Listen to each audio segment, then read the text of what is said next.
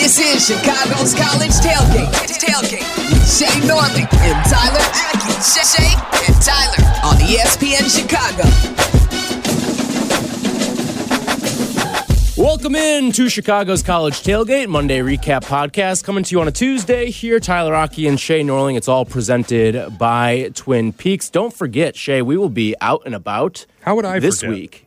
Well, sometimes you forget things, all right? It's an appearance that's something. This is something you would forget. But we're going to be out in DeKalb on Saturday for the show, 9 to 11 a.m. at Fatty's in DeKalb. Cannot wait. I've heard nothing but amazing things about this place. I was just going to say to you, do you know how many people have come up to me and said, you guys are at Fatty's? That's the greatest. I tweeted it out last night promoting the appearance, and I got like 5 comments saying you have to try the potato salad. The potato salad is legit there. So yeah, I've been hearing the same thing. I've heard nothing but amazing things, so I'm looking forward to it. Even Cap was like, I used to recruit there. I'd take kids there. It's the greatest. So that's the recruiting tool up at Northern for Northern basketball? That's back in his level 1 violations days. Buying kids potato salad. That's how Kenny Battle became an NIU Husky. Going to Fatty's with Cap. But yeah, come check us out. We will be doing the show there from 9 to 11. Looking forward to seeing all of you out there. And thanks to our friends over at Bud Light, we are going to be giving away an autographed Bulls or Blackhawks jersey and also tickets to the Bud Light Champions Club at the United Center for a Bulls or Blackhawks game. Pretty good. I don't know what it has to do with college football, but it's pretty good. Yep, great prizes. So come on out to Fatty's in DeKalb this Saturday, 9 to 11 a.m. Looking forward to seeing you all there. What a week we had in college football, Shea. We had the game of the year between Oregon and Washington, and that is where we need to start today. 36-33, Washington squeaks by Oregon thanks to a missed field goal at the horn. And there's so many different sort of tentacles. You're not dancing through this. I don't want to dance because you know what? I thought about a little bit through that game, texting you and being like, let's take off our sweatshirt bet because this is too good of a game to have a wager like that on. I bet you were thinking that at 33-28.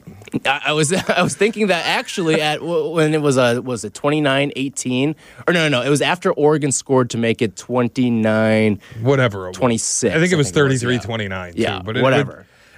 Can we just plant the flag and like barring something incredible happening? That is the game of the year. That will be the game of the year. Well, that was amazing. There's 2 reasons why it's the game of the year there. It's because of the fact that it had so much hype leading into the game, and then not only did it deliver on the hype leading into the game, it exceeded that as well. You had drama, 69 points here in this game, but don't let that make you think there was no defense played in this game. There was plenty of defensive playmakers out there making plays. It was incredible shot-for-shot football. Like 2 heavyweight boxers just eating punches. I texted you partway through the game, and I'm like, this is the college football version of Bills Chiefs in that divisional game when they both were just withstanding every punch, and whoever had the ball last would win. And that was kind of the case here. Like Oregon, it's hard to say they lost the game. Bo Nix drives them down the field and gets them a chance to tie it up, send it to overtime. I wanted overtime, not only for Oregon, but I wanted more of this football. Yeah. Like that. You want to see these teams from the 25s? Like, that's fun. I don't know if I can remember a game that I've watched in college football that I thought, like, wire to wire, first quarter to the end of the game, was played at this high of a level on both sides. And that's, like, Dan Lanning made a few mistakes, I thought. Obviously, I want to talk to you about some of the decision-making. The result of not kicking the field goal at the end of the first half ends up weighing here. If you kick the field goal, the game ends tied at 36. You don't kick the field goal, you lose out on the 3 points.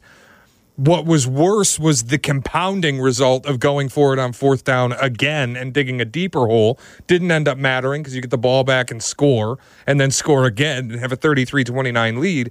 But then I think the final decision is the wackiest Dan Lanning decision, which was to go for the 4th and 3 at just across midfield. I get analytically it probably a go situation if you get it you win, the game's over. Right. The problem is the play call is rolling a right-handed quarterback left and asking him to spin like pirouette and deliver a ball downfield. And Michael Penix was hurt. Yes. Make injured Michael Penix drive 90 yards. And now that's not to say he wouldn't do it, because he very well could have. No, because he came out and threw 2 strikes. 2 plays to Rome Odunze. 57 yards in 50 seconds or whatever it was. Like, there's no saying that Washington couldn't go out and do it, but I'm with you.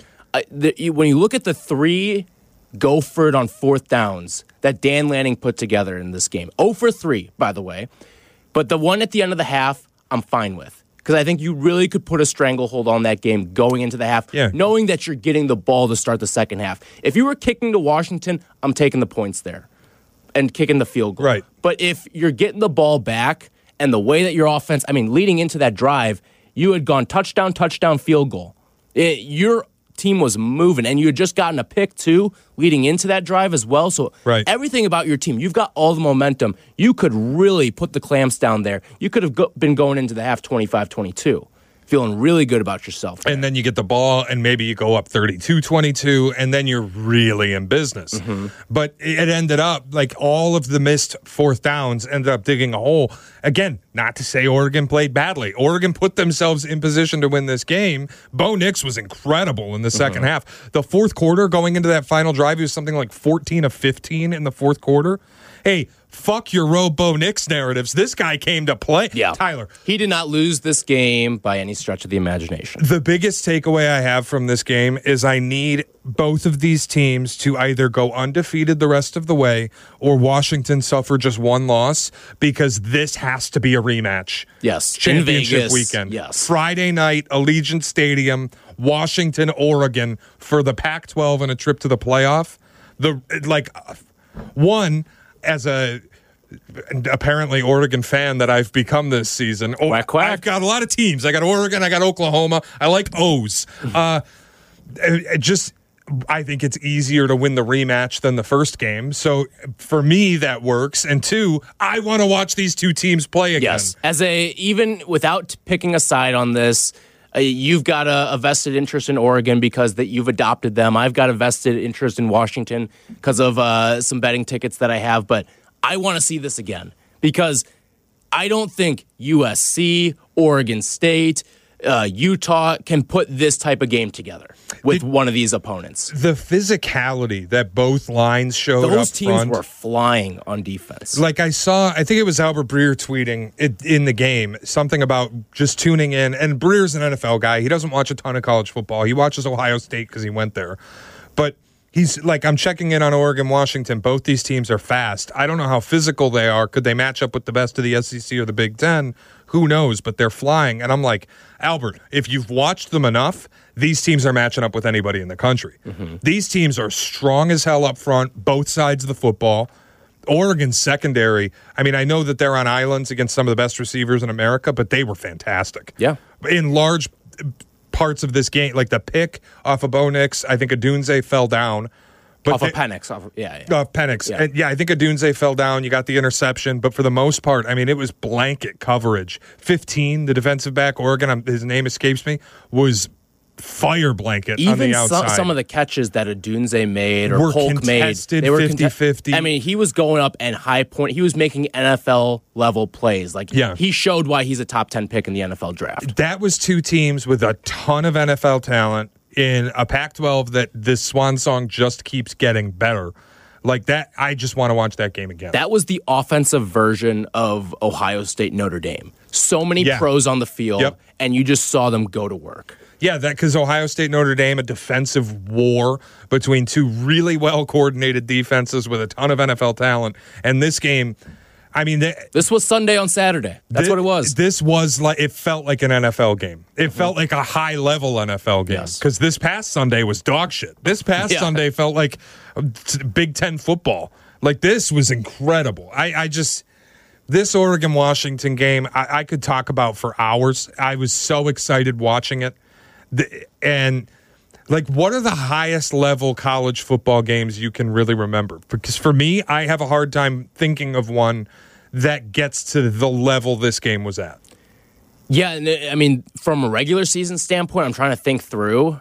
I don't know if I can't think of one that was like, obviously you see games played with higher point totals than this, right? But it's because there is a major defensive flaw, right? And like, there's occasional, like the Iron Bowl, the kick six, but those are more thrilling. That's a college thing. That's a thrilling ending. The same thing with the Hail Mary, against Georgia, Auburn, Georgia, and those the ball tips, and you get the catch. Like, those are college moments. This was has no college 60 minutes of pure high-level football. There were no college kid mistakes. It was just like coaching mistakes, sure, but those will happen. Like, it was just incredible football. And I'm dying for a rematch. Yes, I'm Neither right there of these teams can fuck up, because we as an American people are owed this game in the Pac-12 title. I've got a question for you stemming off of that, too.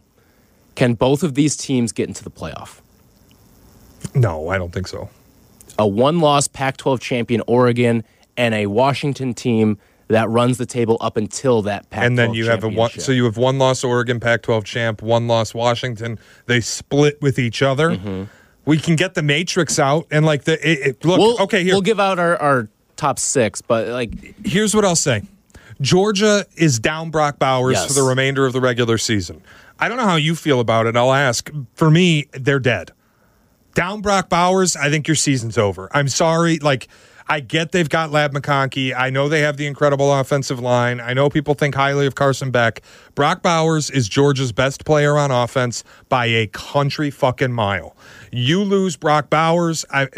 Apologies to Jonathan Hood.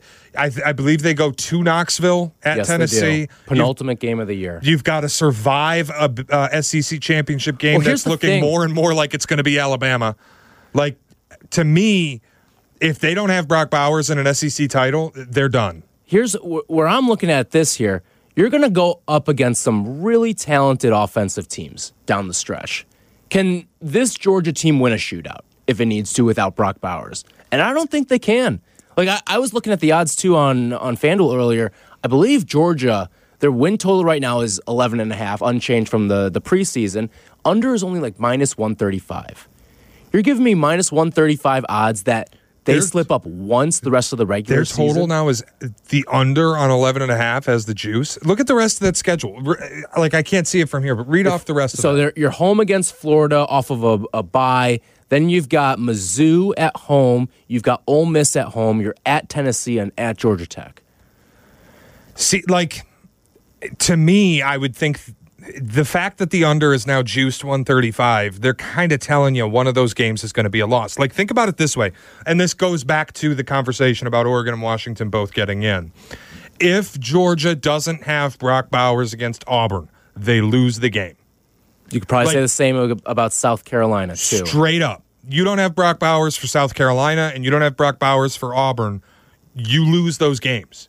The Kentucky win, well, Kentucky went to Mizzou and got fucking flattened. So we can look at that a little differently now. I was impressed when it happened, but the 52-14? 51-13. Doesn't stand out quite as good when Kentucky then goes to Mizzou and gets fucking destroyed. Like, I'm at a point with Georgia without Brock Bowers. I don't know that they guarantee a win in the SEC. Saban looks like Alabama's coming for you. I know they dodged a bullet with Arkansas, but one loss Alabama, the rest of the schedule's sort of favorable. Is there a world where Alabama gets into the playoff? That's something we're going to have to live in. If the Alabama loss against Texas dings them enough and the Washington-Oregon resumes are so good, can I work out a matrix where, like, Texas, Oklahoma, and Florida State, like, 2 of the 3 all get shut out? I'm trying to think through this here. So, like, I think it all kind of stems from Georgia. Like, a 12-1 SEC runner-up Georgia. Let's say they do run the rest of the table in the regular season, but lose in the SEC championship game to either LSU or Bama. Here's the problem. Is Washington a 12-1 Pac-12 runner-up, Washington, ahead of Georgia? You would think yes, because they'll have the better resume. Like, Georgia will have lost the only really high-quality game they'll play, if that's the world we live in. Like, I just don't. I think that you'll see the bias come in at that point. Well, the trump card of we've won the last 2 national championships. I wasn't even going to make that point. The point I was going to make is the committee would know you'd have Brock Bowers back for a playoff. That's fair. And they would look at and evaluate Georgia with Brock Bowers as better than whatever the Pac-12 runner-up looks like. You kind of need Georgia to lose a regular season game and not just the national title game. Well, but the broader point is there a matrix that we could map out where both Oregon and Washington get in? Sure, and I'd love it. But you need Big Ten cannibalization. You need the round robin. Everybody's got to lose one. Mm-hmm. Yep. You need... Which could happen. You probably need Texas to beat Oklahoma. Mm-hmm. I would take in a kind of grimy Big 12 title game. I don't even know if it has to be grimy. I think a 12-1 Oregon and 12-1 Washington, those are better resumes than whatever happens. Big 12. Yeah, probably. And then you'd need. I guess that's about it because you could give Florida State in, the Big Ten champ in, and then the 2 Pac-12 teams. Again, this all rests on Georgia losing once, if not more, and Bama losing at least one more time. Yeah. If those 2 things happen, then yeah, we can live in a world where 2 Pac-12 teams get in, particularly those 2, because as good as the Pac-12 is, nobody else is getting into the playoff in that conference. USC's done. Utah's going to medical redshirt Cam Rising. It's starting to sound like they're done. Oregon State, overachieving, good team, but playoff probably not. UCLA, what a disaster they had in Corvallis over the weekend. So as good as the conference is, it is Oregon and Washington playing for the playoff there. Yeah, I could live in a world where both of them get in. It just rests on, the only reason we can even have this conversation is because Brock Bowers is out. If Brock Bowers is in, Georgia's going to go undefeated. I still think there's a world where Georgia could have lost a game in the regular season, even with Brock Bowers. Maybe. For my money, Brock Bowers is the best player in college football right now. So, losing him is incredibly meaningful, specifically for that team. Carson Beck has loved him as a safety valve. Yeah. Carson Beck's not been great this year, but when he's throwing to Brock Bowers, you'd think he's the best quarterback in football. So, losing Bowers hurts, and I think that's where we can get a little funky with how this all plays out. What about your adopted squad, North Carolina? Can they get into the playoffs? I mean, the only way they get in, there's one path for North Carolina. It is being an undefeated ACC champion. It's the only path in. Yeah. We all know that. And they've got a tough route because they're going to play Duke, assume with healthy Riley Leonard. You've got NC State, you've got Clemson, and then you've got a Pac-12 or an ACC title game with Florida State. So there's a lot that has to play out. Should we just get into our top 6 here? Yeah, let's do it. What the playoff looks like? All right, so if the season were to end today, because the playoff, 2 weeks from today, we're going to have our first playoff rankings. All right. So exciting. Finally, rankings that actually matter. Right. It's such a shame that this stuff doesn't come out. It should start at the beginning of conference play. It really, at the beginning of every team's playing conference games play. So what's that, week 4? That's where it really should start. But if you're going to go through your top 6 right now, because those are the teams that, for the most part, really do matter. If you're ranking it today, I'm not saying project out to the end of the year, how everything's going to shake out, what's going to happen with Georgia, what's going to happen in the Big Ten round robin, all that stuff. If you were to rank your top 6 today, how are you doing it? All right. If I'm ranking... You want to count them down from 6 to 1? We'll each go? Yeah, go ahead. You start with 6. All right. My number 6 team, I've got Oklahoma right now. They've got the big win against Texas. I don't think it's enough quite yet to catapult them into the conversation of a true playoff team, but they're knocking on the door right now. My 6 is Ohio State. Okay. Unimpressed with what they've put together so far. They've got the big test, Penn State, at the Shoe this weekend. The Notre Dame win looks a little worse than it did in the moment. You get credit for a big moment on the road, hostile environment, needing a drive to come back and win that game. But I'm knocking them down a peg because they just look like shit. They just haven't played a good game yet, so they get knocked down a peg. All right. My 5, that's where I have Ohio State. I think they're starting to find their rhythm a little bit. And I know Purdue sucks, right? They blasted But they Purdue. crushed them with no running backs, also with no Emeka Egbuka either. For me, I like Ohio State at 5. I think they're starting to find a little bit of something. I have Penn State at 5. So my outside looking in, 5-6 happens this weekend, and that'll be the decision point for me. Penn State, Ohio State, one of you is eliminated this weekend. Very exciting stuff. All right, my number 4, I'm going to go Florida State at 4. Undefeated team at 4. They've got the win against Clemson this year. They've got the win against LSU as well. I would say they're wins that haven't aged as well as they would have liked, but there's nothing they can do about that. So I put them at 4 right now because they've done enough. I'm glad you said it because for whatever reason I'd forgotten about them. I had Oklahoma 4th originally because of the Texas win. I'm okay dropping Oklahoma from 4th to actually 7th behind Penn State and Ohio State. Okay. Because those two will work themselves out, and then we'll see what Oklahoma does. They play nobody until the Big 12 championship. I'm fine with it. I'll do Florida State 4th as well. Okay, Florida State at 4, and then I think 3-2-1 we will be in lockstep here. I'm going Washington, Georgia, Michigan. I'm Georgia 3. Okay. Washington 2. I think there's after the Oregon win, there's no way that you can tell me Georgia has a better reputation or resume than Washington has right now. And Washington's offense is so miles ahead of virtually everybody in college football. Washington to me is number 2, and Michigan is number 1. Michigan, I get they haven't played anybody, but how you play matters, and they are fucking crushing everyone. I mean, it is every single week. It's JV versus varsity. If you want to be number 1 while playing nobody, that's how it's got to look. 52-10 at Minnesota, and then you go and drop a 50-burger on Indiana in a game where in the first quarter they just looked like they had no life, and they end up winning by 50 again in conference games. Like, you haven't allowed a team to have more than 2 scoring drives against you in a game all season long. Right. They've given up no more than 1 touchdown in every game that they've played. And that's the impressive thing is a lot of times in games like this, you'll see a team let go of the rope at the end. Like they'll get to 14, 17, whatever. Yeah. No, not against this team. Their foot is on the gas with the second and third stringers. That's the most impressive thing. The second string defense is still a juggernaut. Like they bring what's the fucking kid's name? The backup quarterback. They bring that kid in. I'm not gonna lie, I don't even know who it is because I've stopped watching.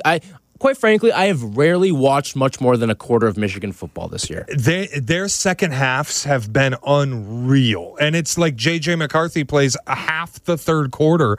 And all of a sudden, you've got what's his fucking nuts in there, and he's handed the ball Jack Tuttle off. and Jaden Denegal. Jack Tuttle's the one they've been going to the most. You get Tuttle in there, they're running the ball all over you with their twos. Like, this team is so well built for what they want to do. The concern remains what it has always been. When you get into a hell game against a team that is as talented as you, and they throw you into a passing script, and you can't just hammer the ball, are you able to stand up? Can J.J. McCarthy live in those big moments? He's looked great this year, but it's the same story as every year. He looks great against the shitty teams, builds up the numbers, stays behind the Heisman pack statistically, and then we hear about J.J. McCarthy, time for a big moment. Well, it happened with Ohio State last year because Jim Knowles lost his mind and zero blitzed every single play. You've got the receiver. Roman Wilson was there, but the other, Romeo, what the fuck was the kid's name? He's in the NFL now. He plays for the Packers now, I want to say. No, that's Jaden Reed. Or Jaden Reed, that's Michigan State. I'll look it up. What the fuck was this kid's name? I'm having senior moments left and right today. But Roman Wilson was there. You've got guys running 20 yards free because Jim Knowles can't adjust his defensive game plan. Like that. Ronnie Bell. Ronnie Bell, thank you. Good moment for him against Ohio State, but then we saw it. TCU jumps you a little bit early, and J.J. McCarthy in a passing script, 2 pick sixes, the fumble on the goal line. That's still the worry for me when you get into the playoff, but expectation for Michigan should be getting into the playoff and contending for a national title. Yeah, and right now there's no argument. They're the best team in the country. Yes, no doubt about that. And it's weird that you're still seeing as much Georgia love in the polls as we are right now. I mean, Washington got a little bit of a bump with an extra first-place vote this week. Michigan, I think, gained a few as well. Georgia lost a few, but still the 43-16-2-1-1. It doesn't feel right with this Michigan or with this Georgia love. How hard is it for Oklahoma and Penn State? Oklahoma bye week, Penn State, all they do is win 62-0 against UMass, and you both fall a spot because Washington.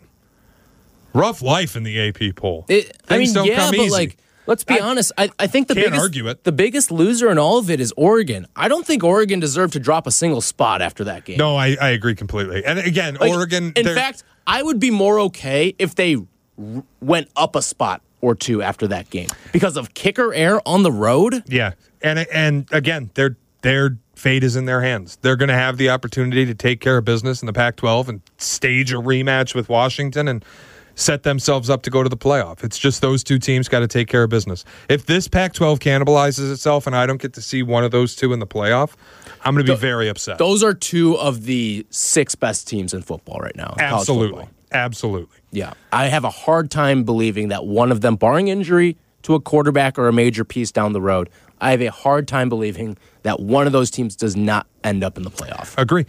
We have some movement in the Heisman market that's going to relate to the other games that we want to get to in this. If you listened last week, you're welcome. Somebody told you, go bet Dylan Gabriel. 12-1's a ridiculous number. This is only going to get better. After a week where Dylan Gabriel didn't even fucking play, he moved from 7th to 2nd, and 12-1, what's he looking at? He's 9-1 now on FanDuel. There you go. I bought you $3, and I got you a kid who moved from 7th in the Heisman odds to 2nd in a week where he didn't even fucking play. You're welcome. We want to go through a little bit of the Heisman matrix. Yeah, because I've got a little dilemma here. Figure out who is the likeliest Heisman winner and what's the best thing to do with the Heisman odds. I have a path. I've given it to you. Let's hash this out. All right, so let's just start with the odds right now of what we're looking at. Michael Penix is minus 140. For what it's worth, and this is someone ridiculous number. With someone with a Michael Penix preseason Heisman ticket, a minus in front of anyone's name right now is ludicrous. Yeah, it's ridiculous. So he's minus 140 by miles the favorite right now to win the Heisman. And I will tell you, and this is not like I hate doing this, but I spoke to somebody who works in sports betting with a prominent sports book, does like risk analysis and trading, and I can just say comfortably, Michael Penix minus 140 is viewed in the industry as a ridiculous number. Just a massive overcorrection. Can never be minus 140. Now, he does have the best Heisman moment so far, I think, of anyone in leading that touchdown drive against Oregon. I think that trumps what Gabriel did against Texas, but just slightly. Not minus 140 to 900. That is, he's clearly the likeliest to win it. If Washington wins out or wins the Pac-12 even with a loss, he's clearly the likeliest, and we can't let you bet plus money on it anymore. That's all it is. It doesn't mean he's actually minus 140 likely to win it. It's just the books got to protect themselves. Yeah. All right, so then Dylan Gabriel in second at 9-1, J.J. McCarthy at 12-1, Jaden Daniels also at 12-1 as well. He's put up some gaudy numbers so far, but I don't think he's going to have the team to get him to the Heisman. Yeah, 2 losses already. You're not going to make the playoff. Could you win the SEC? Maybe, but you're also not going to break records. I don't think Jaden Daniels has a shot at winning the Heisman. Jordan Travis and Drake May each at 16-1. 2 very interesting names. Carson Beck at 25-1. Fuck off. Now, these are the 2 values on the board. Yep. Bo Nix and Caleb Williams each at 30-1. Caleb Williams played the worst game of his college career last week. All right, I fully understand that. His team is effectively eliminated from the playoff after that loss to Notre Dame. But to go from being, what was he, plus 340 last week to plus 3,000 the week after because of one bad performance. Meanwhile, he still has some of the best numbers in terms of passing in all of college football. Second in touchdowns, I think, behind Shedeur Sanders. Yes. And then he has got the yards. Who has no shot at winning the award. I want to say that. Yeah, Shedeur Sanders, I don't even see him. He is right now 500-1. So good luck to you if you place that ticket right now. But Caleb Williams, at 30-1. Bo Nix at 30-1. Bo has a real chance at going to the playoff. Caleb's is effectively dashed. However, if USC wins the Pac-12, right, Caleb Williams is your Heisman winner. Here's the thing about USC's playoff chances, and here's why this is important. I said this last week, but if you missed it, Tyler, you know, the only two Heisman winners in the playoff era to not make the playoff were Caleb last year. He was on the doorstep. He played in a Pac-12 title. He played really well in the game, and his defense couldn't tackle anybody, so Utah won. And Lamar Jackson at Louisville, who broke literally every record that existed for quarterbacks. Like, it took that special of a season for the Heisman to go to a guy who wasn't on a playoff team. Making the playoff is about the best indicator of whether you have a quarterback who can win the Heisman Trophy. Yeah. Just is. So USC can make the playoff, but they get Utah this weekend. They're a touchdown favorite, likely to win that game. Cal the week after. And then the gauntlet of Washington at Oregon and UCLA back in LA. At Oregon, no shot. Like, you're telling me that I've got to wager Caleb Williams Heisman when I can look at the board and safely say he will be a dog in at least one, if not two games the rest of the year? I think definitely two. I'm out. Like, if you think Washington's going to be favored to beat USC, meaning they will likely win the game, and you think Oregon, not an issue of think here.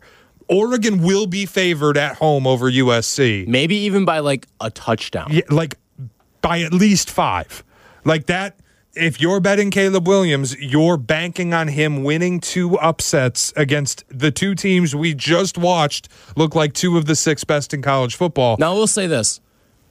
Caleb Williams, like, you're getting a great number. If he runs the table here, he's winning the Heisman. Absolutely. And I think 30-1 is better than if you were to parlay all 5, I guess it would be technically 6 games together. I don't know if he even has to win the Pac-12. He has to make the game. If they make the game with 1 loss, he's winning. I don't think it matters if they win that game. I think if he can run the table of Washington, Oregon, UCLA, Cal, and Utah, he wins the Heisman Trophy. By the way, quick little side note on that Washington USC game. So my brother, he lives in Seattle. He was very close to going to Oregon, Washington, and is kicking himself as a result. He said the get-in price was through the roof. So he decided, I'm not going to do it. Then he's pissed at himself after. But he's pulling the Taylor Swift method here. He instead is going to fly down from Seattle to L.A. to go to Washington, USC instead because it's cheaper. Pretty good. To fly down to L.A., spend a day in L.A., get the ticket with the flight and everything. It's cheaper to do that than it was to get into Washington, Oregon. Honestly, not bad. That's a pretty good game. And for as great as the Washington versus Oregon game was, I think for the dollar figures, I'd probably rather spend my money to see Caleb Williams and Michael Penix. Being able to say that you saw Caleb Williams in college is going to be a cool thing to be able to say. That I like that. And back to the Heisman conversation. I think it's a good number on Caleb. Just understand you are basically betting that USC will win 2 games where they're going to be 1, a home dog, and 2, probably a pretty large dog at Oregon, one of the most difficult places in America. I'm not telling you don't make the bet. I will offer you my hedge, which is Bo Nix. Yeah. Because, look, we've talked about it a little bit at the top of the show. Bo Nix right now at 30-1. That's a guy who went on the road. We just saw a 4th quarter in Seattle, another one of the most hostile environments in the country. A 4th quarter where he went 14-15, 15-16 was phenomenal for his team. Kept them in the game, running for first downs, creating plays. He was excellent. And now Oregon's in a spot where the rest of the season they're going to be favored in every game that they play and are very likely to get a shot at Washington again when they play in the Pac-12 title game. Like, Wazoo goes to Oregon in 2 weeks or next week. That's a win. Wazoo, the wheels have come off. Yes. The season's over. That's a win for Oregon. They're 20-point favorites. You're going to go to Utah, where in all likelihood, Cam Rising will have a medical red shirt, and you have a defense that's at least as good, if not better, than Utah's defense. They will be a road favorite. Watching that Oregon-Washington game, Oregon's got the best defense I've seen this year. Yeah, they're incredible. And Oregon and Notre Dame are probably like step by step. Oregon at Utah with a medical red shirt, Cam Rising. Elevation plays a factor. Oregon maybe doesn't blow them out. I'd be stunned if they lost. Then you get Cal. You host USC in a second Heisman moment opportunity for Nix. Arizona State, and then obviously the Civil War, Oregon State. But it's at Autzen. So for me, I feel like Bo Nix winning out gets you just as far as Caleb winning out, except it's more likely he gets to the Pac-12 title game where he'll rematch a team he already almost beat, have a better chance at them, and if Bo Nix wins out, you're talking about him as the automatic Heisman Trophy winner because he will have to off Michael Penix. Right. Like, that's where I think Bo Nix gets valuable at 30-1 if you're holding Dillon Gabriel, because again, I fucking told you so. Dillon Gabriel, they're a 19-point favorite against UCF. They don't play a single ranked team the rest of the season. They're going to be 20-point favorites, if not more, in every game. Nobody defenses in the Big 12 rack up 5 touchdown performances. Like, Dillon Gabriel's going to waltz to 12-0 in the Big 12 title game, where he'll get a shot to slay the dragon in Quinn Ewers in Texas again. And if he does that and Oklahoma goes to the playoff, welcome to the Heisman Trophy, Dillon Gabriel. Yeah. Like right now today, I know Michael Penix is the favorite. If you ask me who the likeliest Heisman winner is, it's Dillon Gabriel. So I'm sitting on both Penix and Gabriel. It's a good place to be. Good place to be, no doubt about that. And I'm trying to think of the other ways to sort of hedge around it because I'm not going to cash out or anything like that. But like to work around it here, I'm thinking Bo Nix is probably the only place I would have to put money. The one way that you get fucked, but you and I have a built-in hedge because we were Florida State respecters. The one way you get fucked is Florida State wins out and Jordan Travis puts up good performances. But here's the thing. Jordan Travis is starting to get to the point now where Keon Coleman is doing way too much highlight reel shit. Yeah. And you're starting to see a little bit of the shine come off of Jordan Travis because he has, like, I watched that Syracuse game. For as great as he was, he still missed a number of passes that he should have hit. And he's got Johnny Wilson. He's got Keon Coleman, this incredible supporting cast. Keon Coleman's making catches like we saw this Saturday, which is maybe the catch of the year that we've seen in not just college football, but all of football this year. He's starting to make enough plays like that where, all right, he may pull away from some of Jordan Travis's Heisman love. Is it that catch? And was it Ricky Pearsall made the catch for Florida? Yes. Mm-hmm. That's the other amazing catch that I've seen this year. Alec Pierce also for the Colts made a catch very similar to Keon Coleman's, but he wasn't getting drilled in the process. What about the Stanford kid? What's his fucking name? Travis Hunter, the catch on the back of the helmet. Yeah, in was it double overtime or the first overtime there? Boy, we talked about it on the Saturday show, but Travis Hunter was getting fucking cooked. Yes. Travis Hunter was getting burnt by Stanford receivers. Not great. Mm-hmm. Just to put a bow on the Heisman conversation, the way we really get fucked is J.J. McCarthy. But really, I think Drake May has a better chance than JJ. I agree, but I think voters will vote for the Michigan quarterback more quickly than they'll vote for the North Carolina quarterback. But what happens if Michigan plays Ohio State and Penn State, and these are like 21 to 13 games and like 17-13 games? I think there's a chance of that happening, and I also think the inverse could happen where Michigan just fucking rolls both teams. But if they roll both teams, it's going to be a lot of running the ball. And J.J. McCarthy having 18 attempts in his two biggest games, that ain't going to fly for Heisman people. My big worry with J.J., I don't think he's likely to win the award on his own. I don't think there's really anything that he could do the rest of the season that would trump Gabriel or Penix or Nix or Caleb or Jordan Travis or Drake May on a resume basis. I do think all of those teams could lose a game, and Michigan could not. And on the virtue of being the quarterback of an undefeated Michigan Wolverines team that goes to the playoff, well, congrats. Nobody ran away with the Heisman Trophy, so you get it. I still think that even with one loss, with certain one-loss teams, I'd still take the numbers of the quarterbacks. It depends on how everybody performs. Like right now, Penix is kind of running away, but then you look statistically, and he doesn't lead in virtually any passing category. He's just in this amazing offense, playing halves instead of full games. But that's the same thing with McCarthy, and McCarthy's miles behind. Like when I look at J.J. McCarthy, what did you say, 10-1?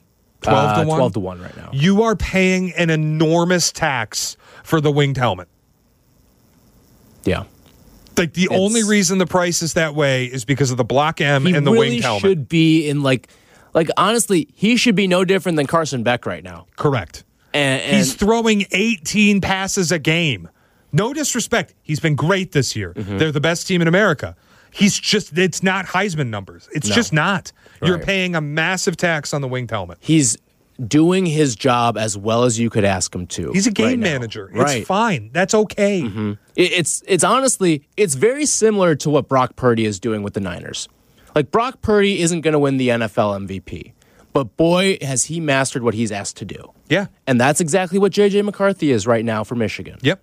And he's having a great season. I just don't think it's a Heisman season. But I do think that's where we get fucked if other people do his dirty work and you end up with nobody running away with it. Then JJ can win the award. Yeah. All right, let's get to that USC and Notre Dame game because I want to talk about this from the Caleb Williams standpoint because I think we do need to have the conversation about, Chicago Bears are lining up 1-2 right now. Yeah. And a lot of people maybe are hopping off of the Caleb bandwagon in the Chicago area because he played against Notre Dame. We saw how many USC and Notre Dame fans were out and about on Saturday here in Chicago. There's intrigue right now with these picks and with everything going on right now and the ability to potentially get Caleb Williams. So looking at what you saw from Caleb, obviously it was a disaster in South Bend. But I'm not moving off of him as the number one overall pick and as some sort of generational talent. Like, guys have bad games. Shit happens. I'm still in on Caleb Williams as the next quarterback of the Chicago Bears if given the opportunity to select him. Part of what's happened locally in Chicago is people watched their first Caleb Williams game, and it was bad. And, if you go and watch other Caleb Williams games, you'll probably think of Caleb Williams differently than you are today. He's fantastic. And there is nothing that he could do that will change him being the number one pick in the draft. It's just going to be that. Yes. He's going number one. The Bears will take him if he's there, and they have the pick. Done. There's nothing was it a horrible performance? Yeah. Was it absolutely bizarre because USC's defense played the best 3 quarters they've played all year, and Caleb played the worst half he's played in his life. That's the complete opposite of the typical story with USC. But they ended up giving up, 48 to Notre Dame? 48, yeah. But if you look at, Notre Dame had touched, 48, but actually USC's defense played phenomenal in this game. Yeah, well, there was a lot of short field situations. The first half, Notre Dame, 24-3 at the end of the first half? And it was 24-3 with touchdown drives of 12 yards, 2 yards, and 50 yards. And it was literally touchdown drives, not field goal, touchdown drives. Notre Dame, without the help of Caleb Williams, generated 3 points in the first half. The sudden change turnovers, that was the only way they were scoring. And 2 of those drives started inside the 10. So I would just say, USC's fucked for me because I think it's way more unlikely their defense is going to play as well as they did on Saturday than it is Caleb Williams will play as poorly as he did. Caleb's going to play good games the rest of the year. The defense is never going to have a game like that again. Unless Alex Grinch has morphed into a totally different person in the past week and a half, they will not have a game that good again. And Notre Dame's offense, honestly, ain't great. Hartman makes a few good throws. You've got Estime back there. They fly. But look Hartman at threw the ball 20 times in this game. Estime, I don't have all the numbers in front of me, but I'd imagine that's his fewest yards per carry this year at 4.3. But if you go back and watch Notre Dame, part of it, and I don't want to spend a lot of time because Notre Dame, I know, won the game. Congrats, Irish. Their season is still over. They're not playing for anything other than New Year's 6 date with the Rose Bowl that doesn't matter anymore, and half your kids aren't going to play. My thing is, their offense, if you look back, the Ohio State game, water was shut off. If you go to the Duke game, Duke shut the water off. Louisville shut the water off. I don't want to overreact to what USC's defense did here because maybe Notre Dame's just not that good offensively. Yeah. And so I'll just, USC's defense I don't believe in. Caleb's going to play better than he did, but this team as a whole is dead to me. They are not running the gauntlet in the Pac-12. We've been on that for weeks. Mm-hmm. It was just a matter of time before that bubble popped. And this was finally the situation where it occurred. Arizona gave them a run. Arizona very well could have won that game against USC. Yeah, absolutely. Colorado, I don't think was as close as the final score indicated, but one possession game at the end of the day there. And you give up 41, you give up 41. You know what I mean? Yeah. I get it was 48-21. You probably went prevent, but you gave up 41 points to Colorado. Colorado lost to Stanford. Mm-hmm. So for me, this USC team, my takeaway from it was what I expected to happen. They're dead. They don't have a Pac-12 loss yet. That's huge for their odds going forward in the Pac-12.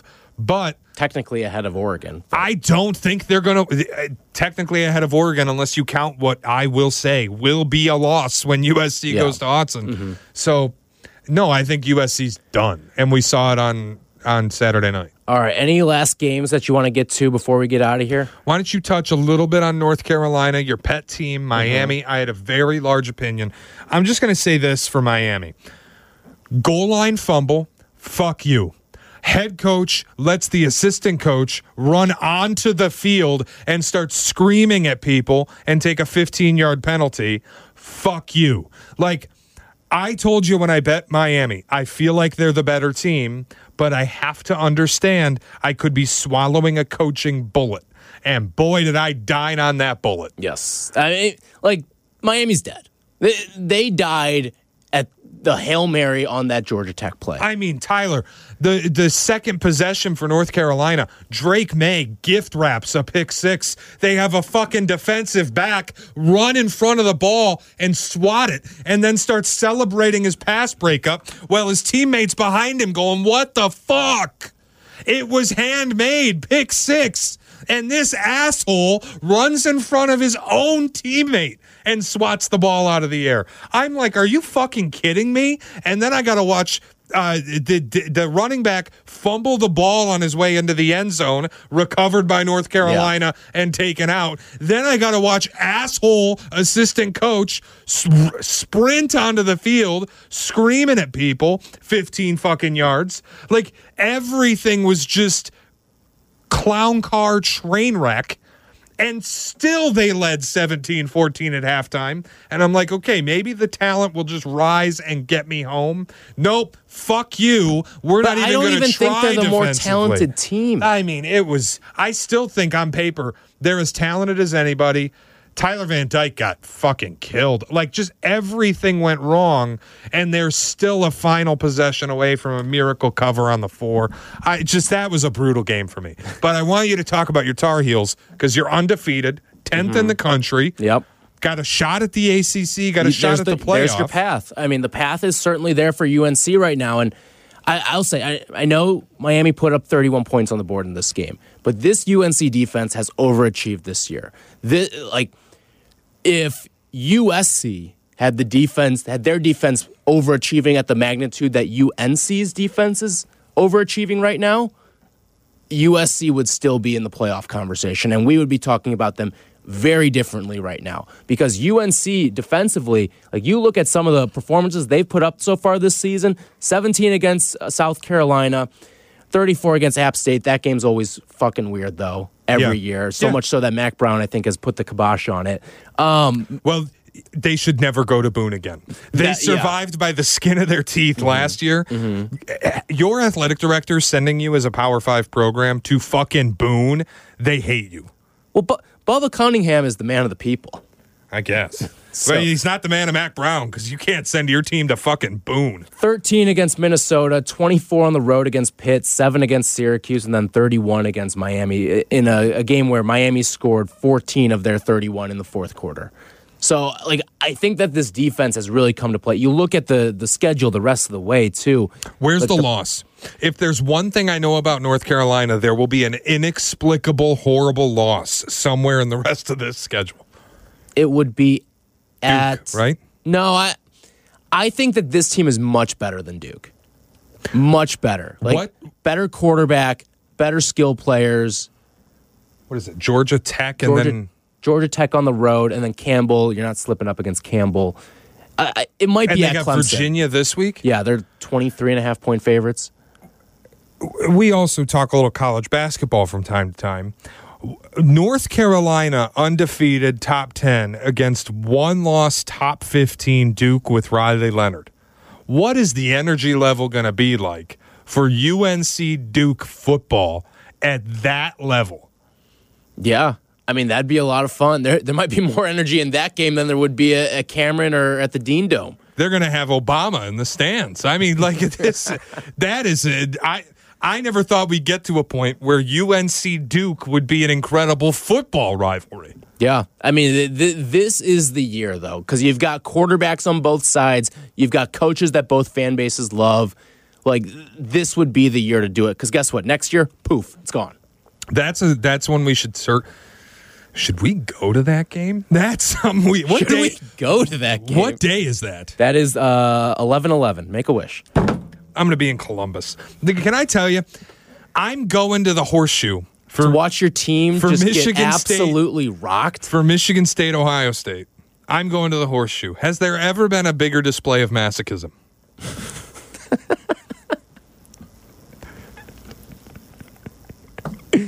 You really fucked this one, didn't you? I might as well get on national television, strap myself to a car battery, and turn it on. What the fuck am I doing? Going to Columbus to watch the Harlan Barnett group of rejects get fucking murdered. What would you... So, if you were given the chance here, all right, what if we could find our way down to Carolina?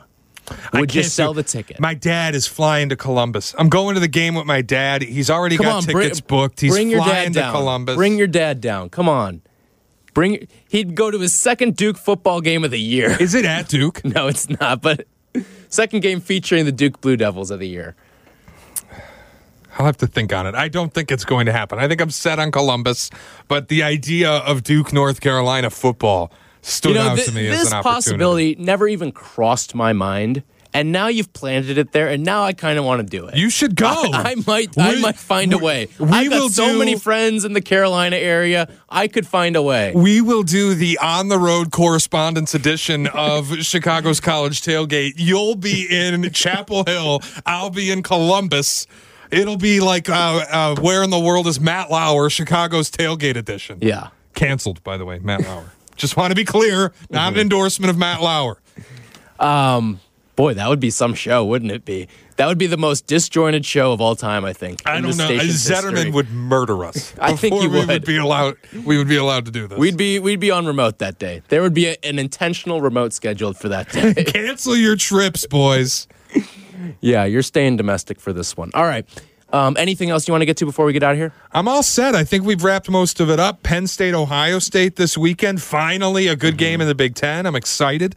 It was a big fucking bizarre weekend in football all over the board, college and pro. It was weird. I hope it never happens again. Weird week. Full moon, Friday the 13th, whatever the hell it was. Never do that again, college or pro, except Washington, Oregon. Do that every fucking week. Yes. Let's cancel the Pac-12 schedule. Just have those two play each other. That's a Big Ten game next year. How out of character is that? This year I'm doing Michigan State, Columbus for Ohio State because I've wanted to kick Ohio State off the list. I want to go to the shoe, I'll go once. Better now when I won't get murdered on my way out of the stadium because my team will get murdered. Then like if I were you'll get the sympathy like. That's a Sparty guy. If I were at the Tyler O'Connor game in 2015 when Urban Meyer forgot that Ezekiel Elliott was on the team and they lost to a backup at home in the shoe, I would leave the shoe and I would get fucking killed. You'd get a horseshoe up your own ass there. I would maybe lose my life. This one, I'll just get the pity pat on the head. I'm okay with that. I'll take my welts at Ohio State and have a good time. Next, if Michigan State somehow pulls off the biggest upset we've seen of the season, how insufferable are you on the walk out of the stadium? I will keep it to myself until I'm a safe distance from... You don't... No. You don't have that level of self-discipline. No, dude, I've heard from people that have gone to Ohio State games for hostile, rivalry things like this, and I've been told by all of them it's fucking brutal. These are not nice people. These are heathens. I had one of my friends told me he went to Columbus for a Michigan State-Ohio State game. Michigan State won the game. Might have been the Tyler O'Connor game. He said he had a fucking kid turn around, flip him off, grab his phone, and throw it on the ground, crack the screen. A fucking kid. Wow. How old? 12, 13. 12? Okay. A fucking kid. I have no illusions that I'm going to a place where if Michigan State pulls off some grand upset and ends their season, I'm going to be allowed to walk out of there with smarm. I'm going to be very careful until I'm a safe distance from people who could hurt me. And then I'll go nuts. That's the plan. But what's the fun in that? What's the fun in that? I don't want to celebrate with people who are unhinged and could hurt me. I don't want to get into a fight. I don't need to be checking into a drunk tank in fucking Dublin, Ohio. I want to go. I want to commit this incident of masochism, and I want to go home and be safe. That's what I want to do. The point is, I'm doing that this year. Next year, I think I'm going to make the Big Ten trip, Michigan State at Oregon, and go to Autzen. All right. That's what I think next year's going to be. Eugene, it seems awesome. Yeah. My cousin went there, said she loved it. It's great. Football stadium, amazing. That's what Bevins says. Bevins says it's underrated. It's the best. I don't take any of his Oregon opinions seriously. But it's always, if you look at the top 10 list, best college football environments, it's always on the list. There, Ole Miss. Also, this was a little side note I have for that Washington-Oregon game.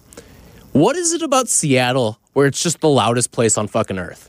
I don't know. Seattle Seahawks games are causing mini earthquakes. If you told me there was one in that Washington game, I mean... We were texting during the game. It got to a point where the game audio was cutting out because it was too loud. Yeah, that was crazy. And what is it about Seattle? Is there something with Is it sound echoing off of the Puget Sound? Could it be that? Is that it? I don't know. Is it just rabid fans in Seattle? What is it with the acoustics in Seattle? That's another one. If I got to look at the schedule, because, so Michigan State doesn't play Washington next year. But if they play in 2 years and it's at Washington... They may take a break. Because didn't they play twice? Haven't they played back-to-back years now? They did, yeah, in non-conference. But sailgating, yes. I heard you talking about that this morning on Captain J. Hood. When Michigan State goes to Seattle, I will go so I can sailgate. That'd be awesome. That may be a trip I'll join you on because my brother lives out there, and he might have a boat by then too. Next year, I also want to do. This is an easier trip for me. I can stay with my parents. I want to go to Texas, Michigan at the Big House, and I'll wear an Arch Manning jersey. That'll be all for college football tailgates. All right, that's gonna do it for us here on Chicago's College Tailgate. Again, subscribe to the show if you're not already. We're with you usually every Monday. Today, coming to you on a Tuesday. And don't forget to join us at Fatty's in DeKalb this coming Saturday. Cannot wait for that live show. Our first out-and-about remote show for Chicago's College Tailgate this season. So join us 9 to 11 at Fatty's in DeKalb. We will talk to you all on Saturday.